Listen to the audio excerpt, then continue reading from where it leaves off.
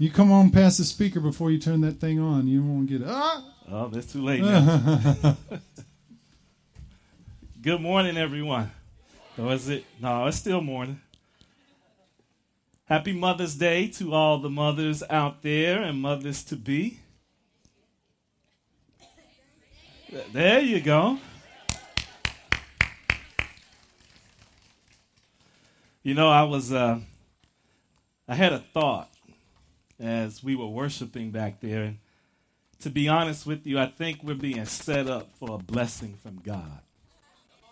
I really believe that. Last week, Pastor Levins talked about relentless prayer. Today, we're going to talk about the cross. And on next Sunday, it is Pentecost Sunday. I don't know about you, but that smells like a setup. So I'm looking forward to what God is going to do here at Freedom Fellowship in the very near future.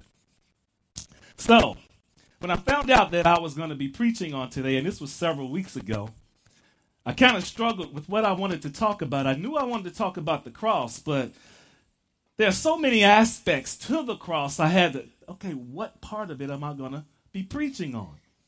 Well, instead of picking apart, what I did is we're going to talk about my reflections on the cross. We're going to discuss my musings, if you will, thoughts that God has given me concerning the cross.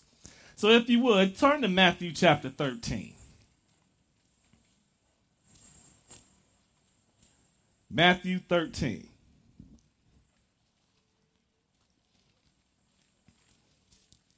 Now, I'm going to warn you. I didn't warn the first service, but I'm going to warn you. We're going to be journeying through the scriptures, so get ready. Matthew 13, starting at verse 44.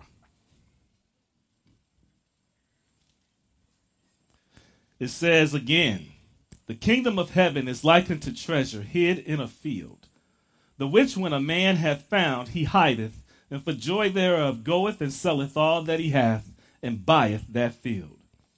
Again, the kingdom of heaven is like unto a merchant man seeking godly pearls, who, when he had found one pearl of great price, went and sold all that he had and bought it."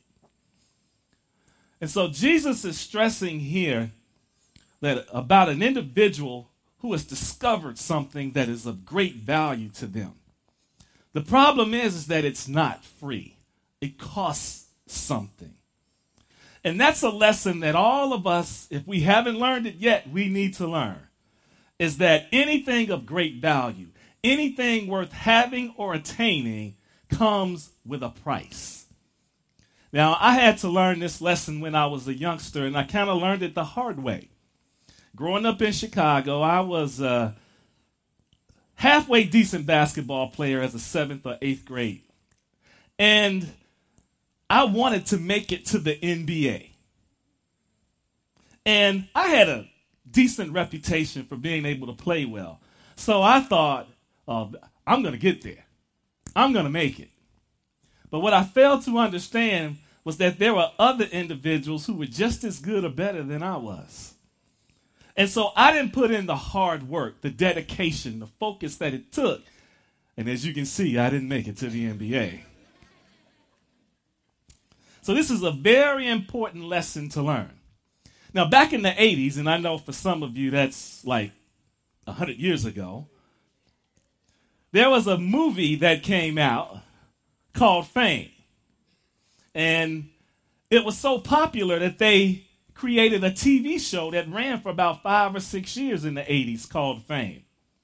And one of the individuals in the show was named Debbie Allen, a famous dancer, actress, as well as director. Well, in the opening credits, or when they open the show up with the music and all of that, fame, I'm gonna live forever, all that good stuff. Well, part of what they showed, no, you don't want me to sing.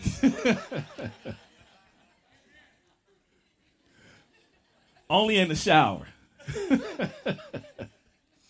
Because we all sound good in the shower. But in the opening part of the show, they show Debbie Allen's character. She's a dance teacher, a very tough individual dance teacher. And she's starting class off. It looks like it's the beginning of the year. And so she wants to tell them what it's like to be in her class, that it's going to take hard work. It's not going to be easy. And here's the line that she shares. You got big dreams. You want fame. Well, fame costs. And right here is where you start paying in sweat. And then she ended it with, I want to see sweat. Because she wanted to let them know, if you want to become this great big movie star or actress or dancer, hard work is the price you have to pay. Now, there are two crosses that await everyone who walks this earth. You have the cross for the sinner and the cross for the saint. If you would, go with me to John chapter 12. John chapter 12.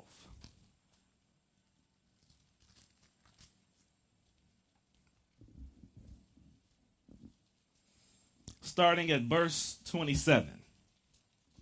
Jesus is speaking to his disciples, and he knows that his time is near. And so his heart is heavy. It says in verse 27, now is my soul troubled, and what shall I say? Father, save me from this hour, but for this cause came I unto this hour. Father, glorify thy name. Then came there a voice from heaven saying, I have both glorified it and will glorify it again. The people therefore that stood by and heard it said that it thundered. Others said, an angel spake to him. Jesus answered and said, this voice came not for my sake, but for yours. Now is the judgment of this world. Now shall the prince of this world be cast out. And I, if I be lifted up from the earth, will draw all men unto me. This he said, signifying what death he should die. Now, as a young man, actually a little kid, I was taught that before you eat, you have to say grace. You have to bless your food. Now, I was the typical young man. I wanted to eat as fast as I could. So I tried to come up with the shortest grace possible. And so, and don't ask me where I heard this, but I heard it somewhere. And what I said was, Jesus wept. 2 words. Boom, I'm ready to eat. Now, as I got older and got more serious about my walk with the Lord, I would be studying the scriptures, and the thought came to me, Jesus wept. Where does that come from? Is that in the scriptures? So I decided to do a little bit of a study and a search, and guess what? There is a verse. Turn with me to John chapter 11. Verse 35. It says there, Jesus wept. 2 words. Now, the next question that I have is why was he weeping? He's the Son of God. He has all power. He's walking the earth. He commands devils out and heals the sick and raises the dead and does all these things. Why is he weeping? So I decided to go back a little bit to the beginning of chapter 11. So let's look at verse 1. It says, now a certain man was sick, named Lazarus, of Bethany, the town of Mary and her sister Martha. It was that Mary which anointed the Lord with ointment and wiped his feet with her hair, whose brother Lazarus was sick. Therefore his sister sent unto him, saying, Lord, behold, he whom thou lovest is sick. When Jesus heard that, he said, this sickness is not unto death, but for the glory of God, that the Son of God might be glorified thereby. Now Jesus loved Martha and her sister and Lazarus. When he had heard, therefore, that he was sick, he abode 2 days still in the same place where he was. Now, when I got to this point, I'm like, hold up, that really doesn't make sense. Jesus has been sent word by Lazarus' sisters that he is sick. Now, I would imagine this wasn't the common cold. he didn't just have a tummy ache, or else they wouldn't have sent someone to let Jesus know this. Lazarus was seriously sick. The thing is, though, instead of Jesus rushing to him quickly, or even speaking the word, because we know Jesus, he didn't even have to be in your presence in order to heal you. He could but speak the word and that person would be healed. But he didn't do either one. The Bible says here in verse 6 that he stayed 2 days in the same place, as if, so what? He's sick. But that contradicts what said earlier that Jesus loved Lazarus as well as his sisters. So I'm still kind of confused here. Let's look at verse 7. Then after that saith he to his disciples, let us go into Judea again. His disciples say unto him, Master, the Jews of late sought to stone thee, and goest thou thither again? Jesus answered, Are there not 12 hours in the day? If any man walk in the day, he stumbleth not, because he seeth the light of this world. But if a man walk in the night, he stumbleth, because there is no light in him. Now, if I'm the disciples, I'm a little bit confused. Because all we did was share with you our concern that if you go back to Judea, they're going to try to kill you there. And Jesus responds by saying, hey, if a man walks in the light, he's okay. But if he walks in the dark, he's going to stumble. What does A have to do with B? Often, and you guys have probably seen this, when God is wanting to move or when he's doing something, many times we don't have a clue. And guess what? His disciples did not have a clue. So let's read on. Verse 11. These things said he, and after that he saith unto them, Our friend Lazarus sleepeth, but I go that I may awake him out of sleep. Then said his disciples, Lord, if he sleep, he shall do well. So they're even more confused. If Lazarus is asleep, they think he's just resting. So why are we going to go all the way to Bethany, Jesus, just to awake him? That doesn't make sense. But Jesus explains. Verse 14. Then said Jesus unto them plainly, Lazarus is dead, and I am glad for your sakes that I was not there, to the intent ye may believe. Nevertheless, let us go unto him. Then said Thomas, which is called Didymus, unto his fellow disciples, Let us also go, that we may die with him. So now the disciples think they're on a suicide mission. They're going to Bethany to die with the master. But that's not really what Jesus had in mind. So let's look at verse 17. It says, Then when Jesus came, he found that he had lain in the grave 4 days already. So Lazarus has been dead for 4 days. And many of the Jews came to Martha and Mary to comfort them concerning their brother. Then Martha, as soon as she heard that Jesus was coming, went and met him. But Mary sat still in the house. Then said Martha unto Jesus, Lord, if thou hadst been here, my brother had not died. But I know that even now, whatsoever thou wilt ask of God, God will give it thee. Jesus saith unto her, Thy brother shall rise again.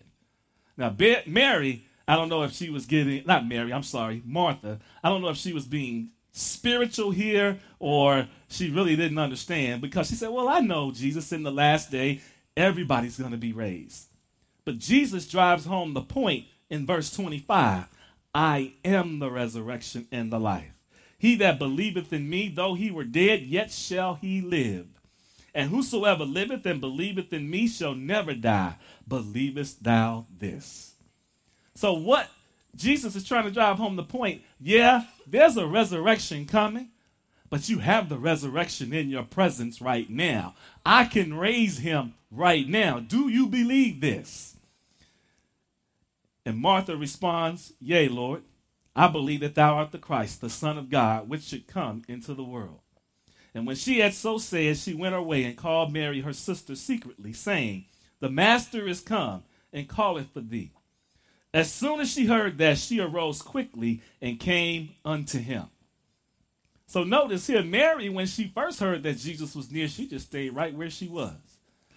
Don't know why.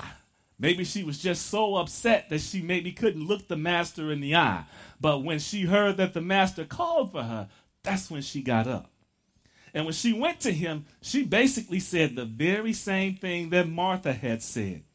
In verse 32, at the end, she says, Lord, if thou had been here, my brother had not died. When Jesus therefore saw her weeping, and the Jews also weeping, which came with her, he groaned in the spirit and was troubled, and said, Where have ye laid him? They said unto him, Lord, come and see. And here is where we run into the verse in question. Jesus wept. And I'm still confused, because now I find out that not only did he weep, but before he started weeping, he groaned in his spirit. So that lets us know something else is going on here. There's another element to this whole thing of raising Lazarus from the dead. In verse 36, it says, Then said the Jews, Behold how he loved him. And some of them said, Could not this man, which opened the eyes of the blind, have caused that even this man should not have died?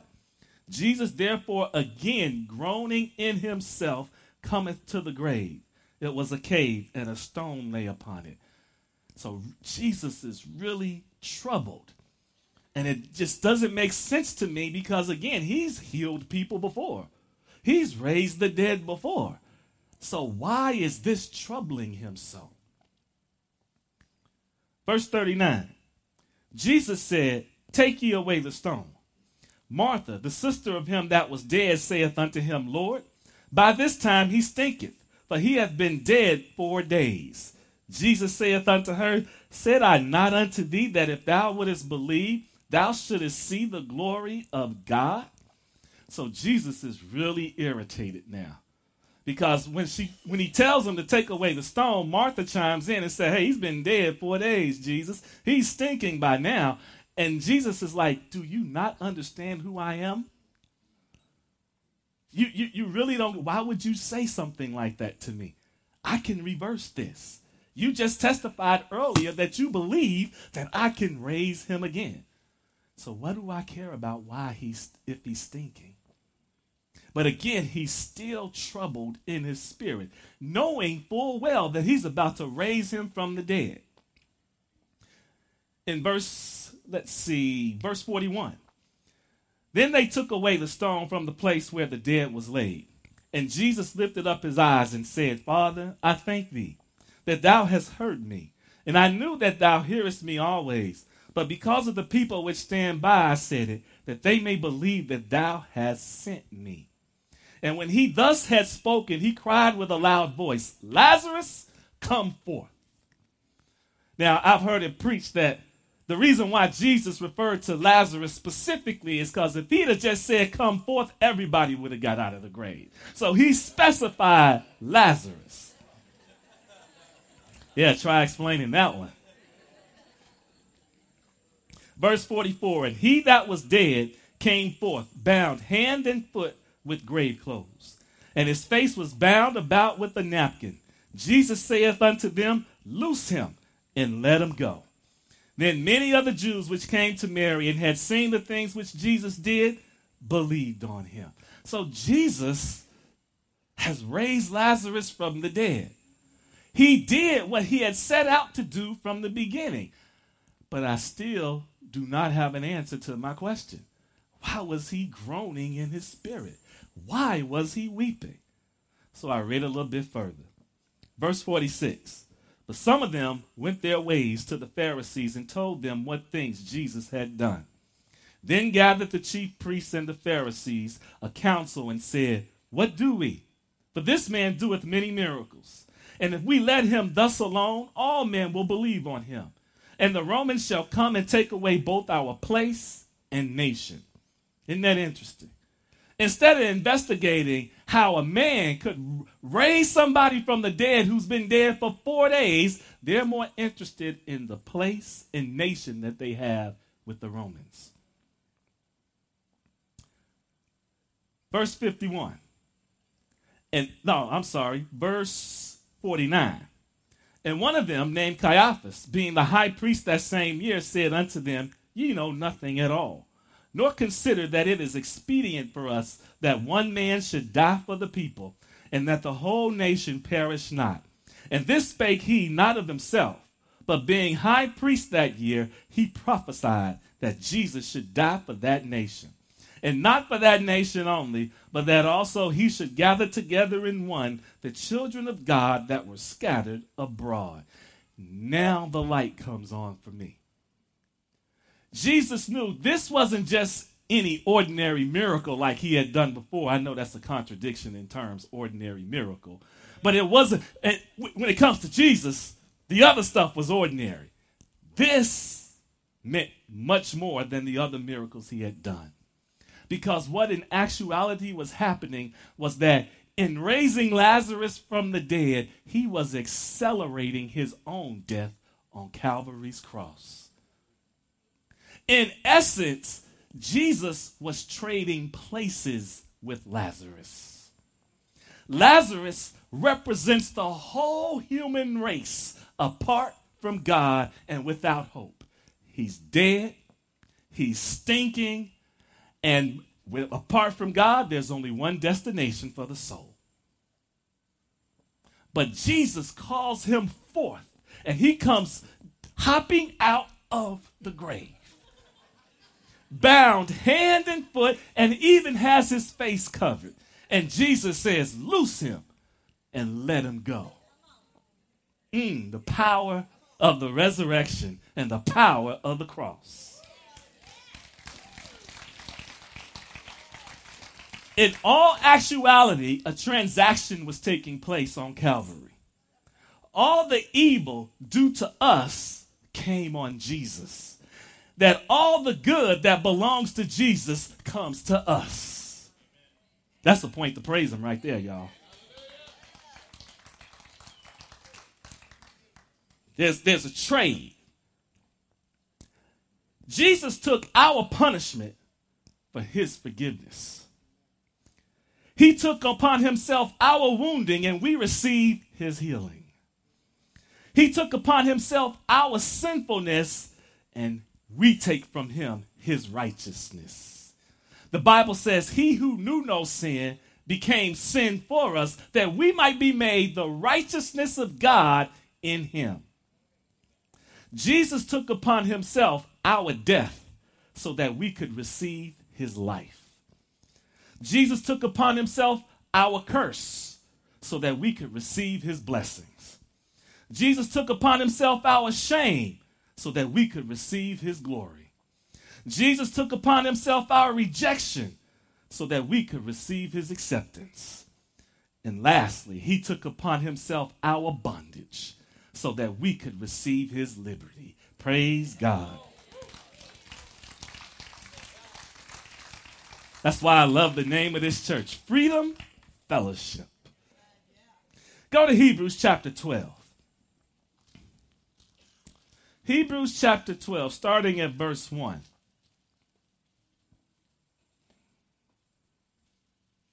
In these two verses here, we see a kingdom principle that's being stated. How many of you have seen the t-shirt, no pain, no gain? Some of you may even own the t-shirt. Let's look at verse 1.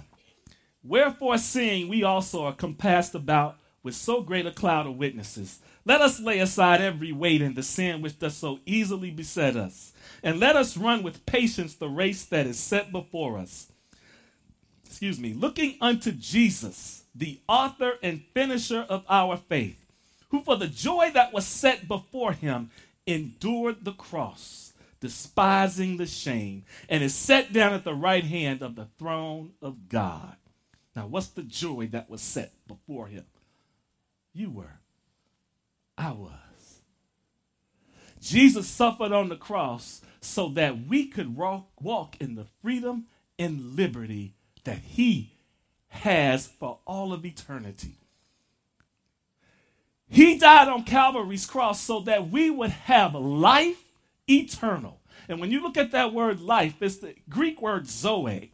And that Greek word zoe actually means life as God has it. That's what he has made available to us. That means no sickness, no disease, no suffering, no pain, and most importantly, no condemnation. Now,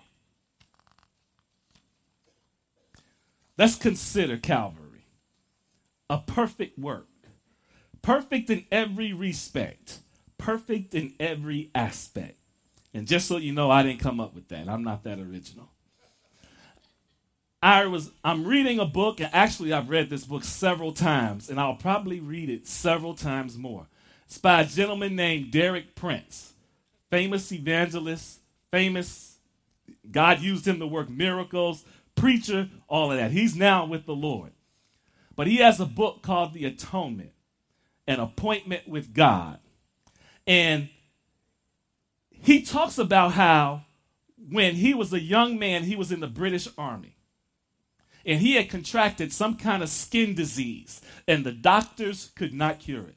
They had no medicine, they had no treatment for it.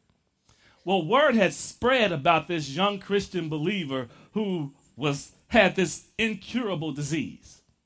Well, a Salvation Army woman, she was a general in the Salvation Army. She was also someone who was filled with the Holy Spirit, so she believed in the power of God. She went to minister to him along with another woman who was baptized in the Holy Spirit, along with another young soldier who was a believer in Christ. And they took him out to a car, and they began to pray for him and pray over him.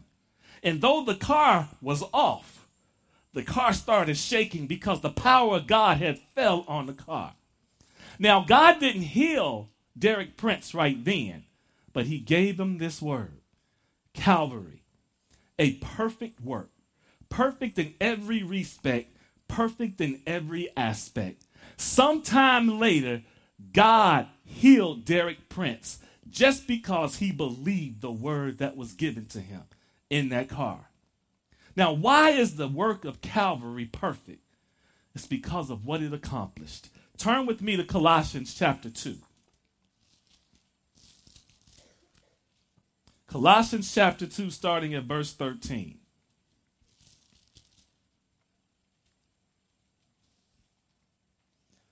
It says, "And you, being dead in your sins and the uncircumcision of your flesh, hath he quickened together with him, having forgiven you all trespasses, blotting out the handwriting of ordinances that was against us, which was contrary to us, and took it out of the way, nailing it to his cross.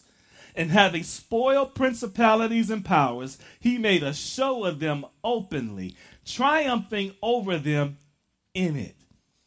It is at Calvary that Jesus conquered the devil. Turn with me to 1 John chapter 3.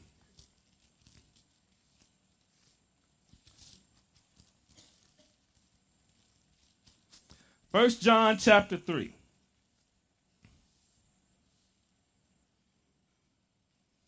Verse 8. It says, "He that committeth sin is of the devil, for the devil sinneth from the beginning. For this purpose the Son of God was manifested, that he might destroy the works of the devil." So the cross of Calvary destroys every evil work of the devil. Hebrews tells us that Christ became like one of us so that he could die in our place, so that he could overcome the one who had power over death, the devil himself. And it is at Calvary he defeated him. Turn with me to Revelation chapter 5.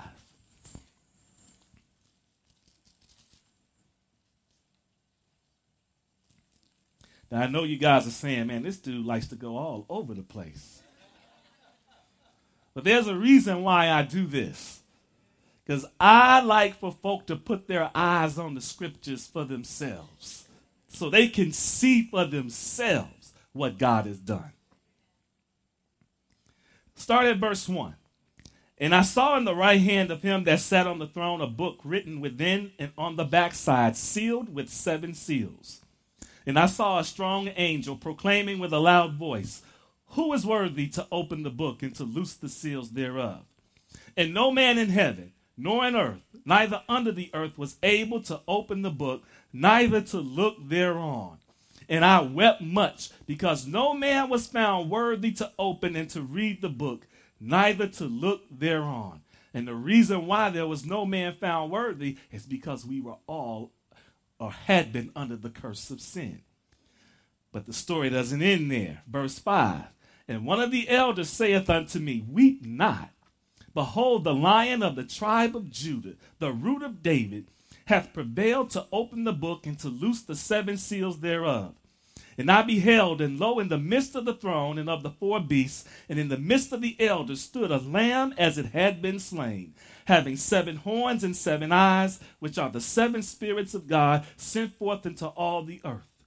And he came and took the book out of the right hand of him that sat upon the throne. And when he had taken the book, the 4 beasts and the 24 elders fell down before the Lamb, having every one of them harps and golden vials full of odors, which are the prayers of saints. Those are your prayers. And they sung a new song, saying, Thou art worthy to take the book and to open the seals thereof. For thou wast slain and hast redeemed us to God by thy blood out of every kindred and tongue and people and nation, and hast made us unto our God kings and priests, and we shall reign on the earth. The cross of Christ redeemed us from the hand of the wicked one. How many of us know that before we got saved, we were slaves to sin? And because we were slaves to sin, we were under the control of Satan. But Christ bought us back on Calvary's cross. But the scripture shows us didn't stop there. He also made us unto our God kings and priests. Did you know you're going to reign one day? Did you know that one day, and 1 Corinthians chapter 6 tells us this, that one day because of your faith in Christ, you will sit and judge angels? Now, I don't know about you, but that's an awesome thought. It lets us know the purposes that God had for us from the beginning. And because he is God, and he says, I change not, he purposed in the beginning that we would reign and rule with him. And look at the price he paid in order to ensure that we would reign with him one day. That's our God. That's the love that he has for us. Turn with me one last time to Ephesians chapter 2. To be honest with you, that's not going to be the last time. I'm sorry.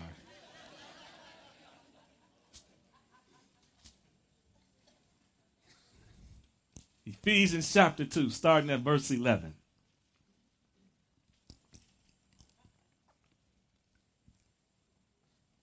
Says, wherefore, remember that ye being in time past Gentiles in the flesh, who are called uncircumcision by that which is called the circumcision in the flesh made by hands, that at that time ye were without Christ, being aliens from the commonwealth of Israel, and strangers from the covenants of promise, having no hope and without God in the world. But now in Christ Jesus, ye who sometimes were far off are made nigh or near by the blood of Christ. For he is our peace, who hath made both one, and hath broken down the middle wall of partition between us, having abolished in his flesh the enmity, even the law of commandments contained in ordinances, for to make in himself of two one new man, so making peace, and that he might reconcile both unto God in one body by the cross, having slain the enmity thereby. So look at what the cross accomplishes here. The Jews, we know that they were God's chosen people. They are the ones that received the commonwealth, it says here, of Israel, as well as the covenants of promise. So they were near.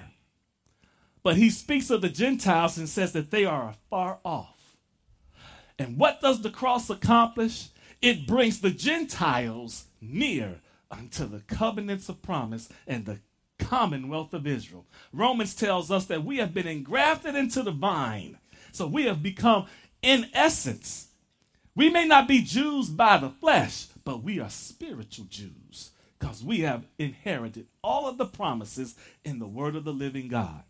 But the cross didn't stop there. Notice it tells us that not only were we made near to the covenants of promise, but he joined us with the Jew. He made the Jew and the Gentile one. And of course, the Gentile is everybody else. Black, white, Hispanic, Asian, whatever color you want to claim or whatever nationality you want to claim. Because of the cross, you are one in Christ. Praise God. But guess what? It doesn't stop there. Look at, let's see, verse 16. Thanks, bro. And it says, and that he might reconcile both unto God in one body by the cross, slaying the enmity thereby. Of course, as sinners, in essence, we were enemies of God. The wrath that was due to us, Jesus endured on that cross, so that we would be made one with the Father. Remember when he was raised from the dead, he gave instructions, deliver this message to my disciples. Tell them I go to my Father and your Father, to my God and your God, because we have been made one with the Father. So I hope you see that picture here. Jew, Gentile. The two of us made one with the Father. That passage is a perfect picture of the cross. Now, I said that there were two crosses that await every person. We've talked about Calvary's cross upon which Jesus hung. But there's still one left. Go with me to John chapter 21.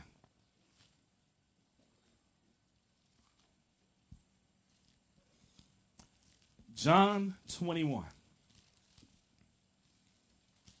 Starting at verse 15. Now, Jesus has already died. He's been buried and he's been raised from the dead. And he appears to his disciples while they are fishing. And he even eats with them. But after fellowshipping with the disciples, Jesus goes to Peter because he wants to talk to Peter. Verse 15. So when they had dined, Jesus said to Simon Peter, Simon, son of Jonah, lovest thou me more than these? He saith unto them, Yea, Lord, thou knowest that I love thee. He saith unto him, Feed my lambs. He saith to him again the second time, Simon, son of Jonah, lovest thou me? He saith unto him, Yea, Lord, thou knowest that I love thee. He saith unto him, Feed my sheep. He saith unto him the third time, Simon, son of Jonah, lovest thou me? Peter was grieved because he said unto him the third time, Lovest thou me? And he said unto him, Lord, thou knowest all things. Thou knowest that I love thee. Jesus saith unto him, Feed my sheep. Verily, verily, I say unto thee, when thou wast young, thou girdest thyself, and walkest whither thou wouldest. But when thou shalt be old, thou shalt stretch forth thy hands, and another shall gird thee, and carry thee whither thou wouldest not. This spake he, signifying by what death he should glorify God. And when he had spoken this, he saith unto him, Follow me. When I was young, living in Chicago, the early years of my life, we lived on the west side of Chicago. And we attended this one particular church, Pleasant Ridge Missionary Baptist Church, 116 South Central Avenue, where the Reverend S.T. Evans was the pastor. Now, if you're in Chicago and you're a pastor, you're going to have Reverend before your name, just so you know. And his wife, beautiful woman, could really, really sing, and she would often sing with the choir. But there was one particular song she sang that really stood out to me, and I'll remember it for the rest of my life. And the lyrics go like this: Must Jesus bear the cross alone, and all the world go free? No, there's a cross for everyone, and there's a cross for me. That's the message that Jesus was relaying to Peter. That yes, I've bore my cross. Now it's your turn. And now If you know the history of Peter, it is told that eventually Peter laid his life down for the gospel. In fact, he was hung on a cross. And Peter was not afraid in any way. But it has been told that he did not want them to hang him right side up. So he asked that they would hang him upside down because he did not consider himself worthy to die the same way his master did. So Peter died upside down, hanging on a cross. Can you imagine? But that was just how much he loved the master. Now, there are other examples of believers who had to lay their lives down for the gospel. In Acts chapter 7, verses 54 through 60, we see Stephen, who's a deacon in the church. He's arrested for his testimony of Christ. And then he tells the beautiful story of how God has dealt with the nation of Israel. And after telling this story, they get so upset with Stephen that they begin to bite him. Can you imagine? Being so angry at someone, the Bible says, and I believe it's verse 54, that they begin to gnash on, Stephen with their teeth. I'd say those folk needed deliverance. In Acts chapter 12, James, the brother of John, one of the sons of thunder, Herod at the time had him killed because of the gospel of Jesus Christ.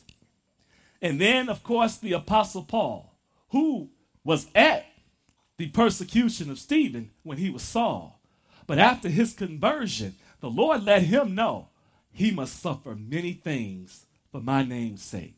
And the Apostle Paul did. We also have modern day persecution. Believers in North Korea, China, the Middle East, and places like Iraq and Iran. In Africa, northern Nigeria, the Sudan, and Uganda, there are many places where believers suffer because of the kingdom of God. Now, the question that comes to my mind is, will we as Americans, as believers living in America, have to deal with persecution? Now, that I don't know. But I think it's important that we prepare our hearts and minds for the possibility. If you would, lastly, and this is lastly, turn with me to Hebrews chapter 10.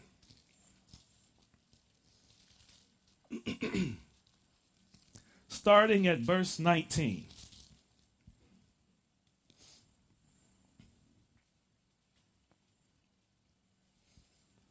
The writer of the book of Hebrews is addressing a group of believers who are being greatly persecuted. And some of them are being tempted to withdraw or draw back from Christ. But he's encouraging them to know, don't do that. Stay with Jesus. Verse 19, it says, having therefore, brethren, boldness to enter into the holiest by the blood of Jesus, by a new and living way, which he hath consecrated for us through the veil, that is to say, his flesh. And having an high priest over the house of God, let us draw near with a true heart in full assurance of faith, having our hearts sprinkled from an evil conscience and our bodies washed with pure water. Let us hold fast the profession of our faith without wavering, for he is faithful that promised. And let us consider one another to provoke unto love and to good works, not forsaking the assembling of ourselves together as the manner of some is, but exhorting one another, and so much the more as you see the day approaching. So the writer exhorts us to do several things. Number one, enter often into the presence of God through the blood of Jesus. In the presence of God there is fullness of joy, and at his right hand are pleasures forevermore. Number two, draw near to God with a true heart. Number three, hold fast to our confession. And I'm going to go by my own experience. I have learned the bolder I am, the reason I'm bolder is because I've been in my word and I know God's promises. Stay in your word. Number 4, stir up the love for one another through good works. In other words, be ready to bless someone else who's a fellow believer. Because in doing so, you encourage them. You bless them. And guess what? That becomes contagious. Then they go to someone else and they bless that person. And that just continues. And the more that continues, the stronger the body becomes. And then lastly, it says, do not forsake gathering with other believers. Now, this is one that's really near and dear to my heart. One of the things that I have noticed with some folk is that when they're going through things, when they're going through trials, when they're going through tribulations, instead of drawing near to other believers, they draw back. They decide, well, I don't want to go to church today because I'm going through this or that. Or I don't want to show up for Bible study because I'm going through this or that. But that is the time when you need fellow believers the most. So please don't do that. One last thing. We're talking about physical persecution, trials and tribulations.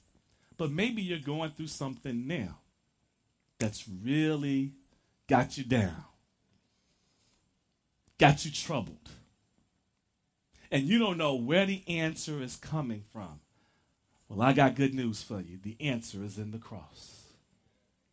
The answer is in the cross because Christ has made available to all of us every answer to every need that we could possibly have. Do you believe that? Then give God a hand clap of praise. Stand to your feet. Every head bowed, every eye closed.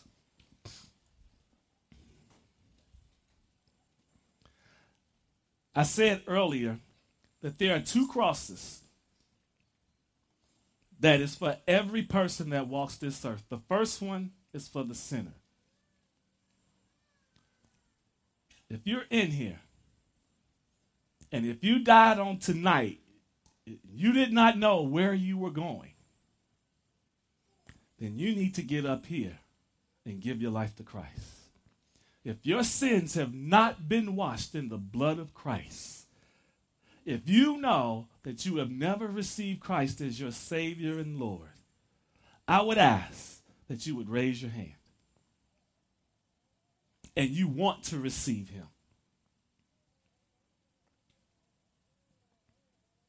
Maybe you're someone, you've given your life to Christ, but you've backslidden. You've fallen into sin. Guess what? There's a solution. The cross of Jesus Christ. The scriptures tell us that if we confess our sins, he is faithful and just to forgive us of our sins and to cleanse us from all unrighteousness.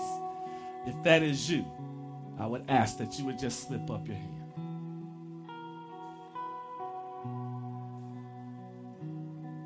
Okay, praise God. Everybody's walking with the Lord. Lastly, if you have a need and you want someone to pray with you concerning this need, maybe it's for healing.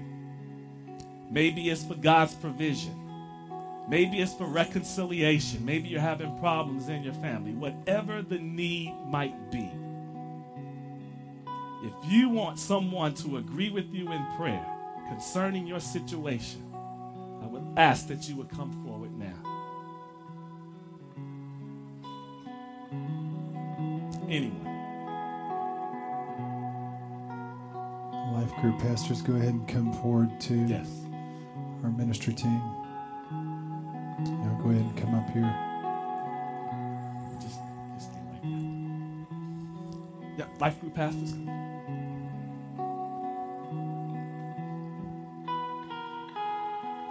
And y'all go ahead and take to the fellowship hall if anybody needs any ministry time. Need some prayer, y'all go ahead and go to the fellowship hall. Yeah.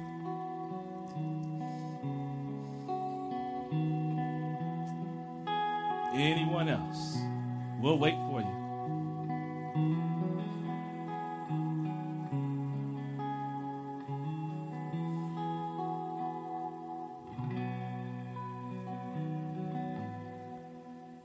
just popped in my mind is if there's anybody going through the storm. I keep on being reminded of me being in the hospital with cancer and seeing death and sickness and discouragement and hopelessness all around me. If you feel that way today, just come on and it's time to throw that depression down in the name of Jesus. Go ahead and just come up and pray with somebody today and lay that down. One of the things I thought about as well, today is Mother's Day. And maybe there's some mothers that need healing. Maybe you've lost a loved one, you've lost a child. And maybe that pain is still there. And you want someone to pray with you. Please come forward. You don't have to hold on to it. Jesus is a healer, a physical healer and a spiritual healer.